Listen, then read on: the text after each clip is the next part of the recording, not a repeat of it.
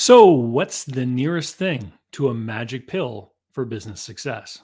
I'm David C. Barnett, and you're tuned in to Small Business and Deal Making, the broadcast, podcast, YouTube channel where I talk about buying, selling, financing, and managing small and medium sized businesses while controlling risk. So, if you're looking to take control of your future through buying a business one day, or if you already own a business and you're looking to grow or exit, you've come to the right place. I talk about interesting things, I talk to interesting people, and I answer your questions every week right here. So be sure to hit like, be sure to hit subscribe, and let's get to it. Another question from Victor over in the UK. And by the way, I'm busy right now putting together my list for the year 2022 questions that we're going to be using to create videos every week. So if there's a question you wanted to ask, just put it into a comment down below. Send me an email, reply to one of my daily emails if you're on my email list. If you're not on the email list, head over to davidcbarnett.com. There's a couple places to sign up for the email list over there. Send in your questions because this is where we get the ideas for all the content of what we put on the channel. And I am recording this in early December 2021, and I'm surprised to say that there are still spots left for holiday chat. So if you're interested in doing an hour-long consultation with me where you set the agenda, head over to davidcbarnett.com. If you scroll back to late November's blog post, you'll find one there that invites people to sign up for holiday chat. It's basically a consultation with me for like 1/3 of the normal cost. The catch is that the call will eventually be released publicly, and you do have the option of being anonymous. So don't worry about that. All right, let's get to this question about magic pills. So is there a magic pill for success in business? Well, the first thing I have to reiterate, which I've mentioned many times before on this channel, is that if you live in a northern climate, vitamin D helps, honestly, be taking enough vitamin D and not the amount that the government recommends. Most people need a lot more. But let's talk about business success. I'm going to give you 3 things that I think can be very instrumental in helping you succeed in business. And I'm going to give you some examples of how I've seen each of these applied. So we're not specifically talking about buying or starting a business here, but in general, thing number 1, magic pill number 1 for success in business is to have a lot of money.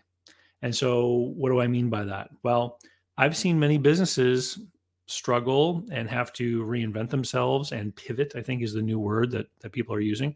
And if you have money in the bank, it makes it easier to do that. So I know that not everyone has a lot of money, but it certainly can be a magic pill. Now, it's also a bit of an opiate. So you have to be careful because if you have a lot of money and things go badly in your business, you can afford losses. And so while I've seen some people successfully pivot and change a business, I've seen other people use their life savings to finance losses without making any changes in the business, which eventually consumes everything they've acquired, and they end up failing anyway and are left with nothing. So there's a danger side to that too. And the real danger is when people try to substitute credit for money. And so if you've got access to lines of credit, credit cards, et cetera, and there's something wrong in the business, and you start to use those debt facilities to try to finance those pivots and changes, if things don't go well, then you can end up in an even worse scenario, right? You can end up in the negative. So number 1 is to have lots of extra money. I guess you would have to couple that with having a plan and being disciplined in knowing exactly what you're willing to invest to try to salvage a bad situation. So magic pill number 2, and this is one that I see people complain about a lot, is to have a lot of successful business people in your family. And so I've seen people get into business before, starting or buying a business, and they're surrounded by family members, aunts, uncles, fathers, grandfathers, et cetera, who are successful in business, who will then funnel business their way. And people will say that's not fair. Nepotism, I guess, might be applicable to that, although I don't quite think it fits the term. But that is one thing that you could do. Now, not everyone's got such a family. And so that leads me to magic pill number 3, which is the family that you built. So if you're not related to a bunch of people that are successful in business, you can still create pretty much the same kind of thing, almost, through your network of friends and associates. So let me give you an example. Back when I started my junk removal business, when I was just young in my 20s, I was in the Kiwanis Club. And I started the business with a partner. And when I looked back after the first year of business, it was incredible to me how many jobs or what percentage of the revenue, I would dare to say almost a quarter of the revenue that business had, could be related in some way to people that I knew through the Kiwanis Club, or were past colleagues from former jobs, or were connected in some way socially through me. So I would get, a call from an architectural firm and then find out that their lawyer was in the Kiwanis Club with me, for example. Or I would get a call from someone else who would then say that their friend who I used to work with had told them about our business.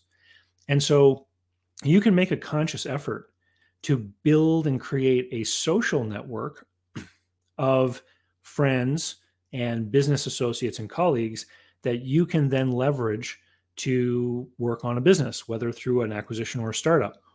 Let me give you another example. I once sold a business to a guy, and that fellow, before he bought the business, went through his entire social network to try to see if he could isolate any people that might become a potential customer of the business he was going to buy. He actually got purchase orders from several other businesses that were controlled or owned by people he knew, so that when he bought the business, he was actually able to increase the revenue of the business by almost 20% before he was the owner. Okay. And that's the power of a social network.